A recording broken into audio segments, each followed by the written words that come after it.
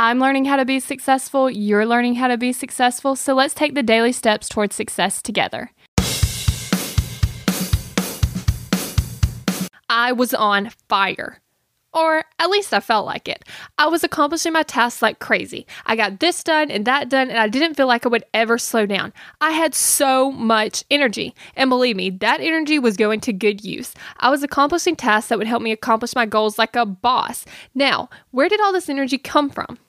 The food I ate, or rather the food I didn't eat. So what did I do? Step 1, I stopped eating sugar and gluten-filled bread. This alone helped me gain so much more energy. The sugar and bread were just holding me back. Step number 2, I ate within a window. My body was no longer digesting food all day long. It finally had a break, which in turn gave me some energy. Step number 3, I was eating more vegetables, which of course gave me more energy. This is how I felt last summer, but to be honest, I got away from it when I went back to college. It's hard, right? It's difficult to change your eating habits even when the results are oh so good, which is why I joined the 131 method. It's a program that teaches you the science in a fun, easy, and digestible way. I actually understand it. Not only does it teach you the science, it helps you implement the right things for you. Yes, that's right, you. It's not a one-size-fits-all kind of thing. Because newsflash, we are all different. I've joined the program because I want to feel incredible. I want my brain to be in tip-top shape and my energy levels to be through the roof. If that's something you want to, you better hurry up and get yourself over to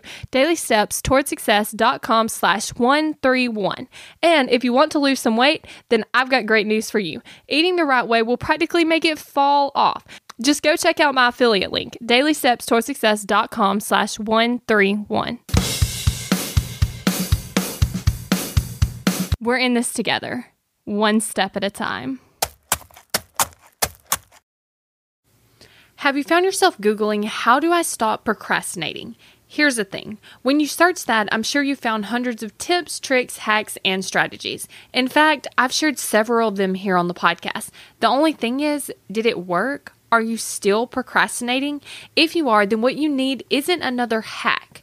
You need to focus on the actual thing that's causing you to not take action. Our thoughts control our feelings control our actions, which means if you want to change your action or inaction, you first have to change your thinking. That's exactly what we focus on in my program, Kick Procrastination. This program is designed to help you go from procrastinating on your goals to taking massive action towards achieving them.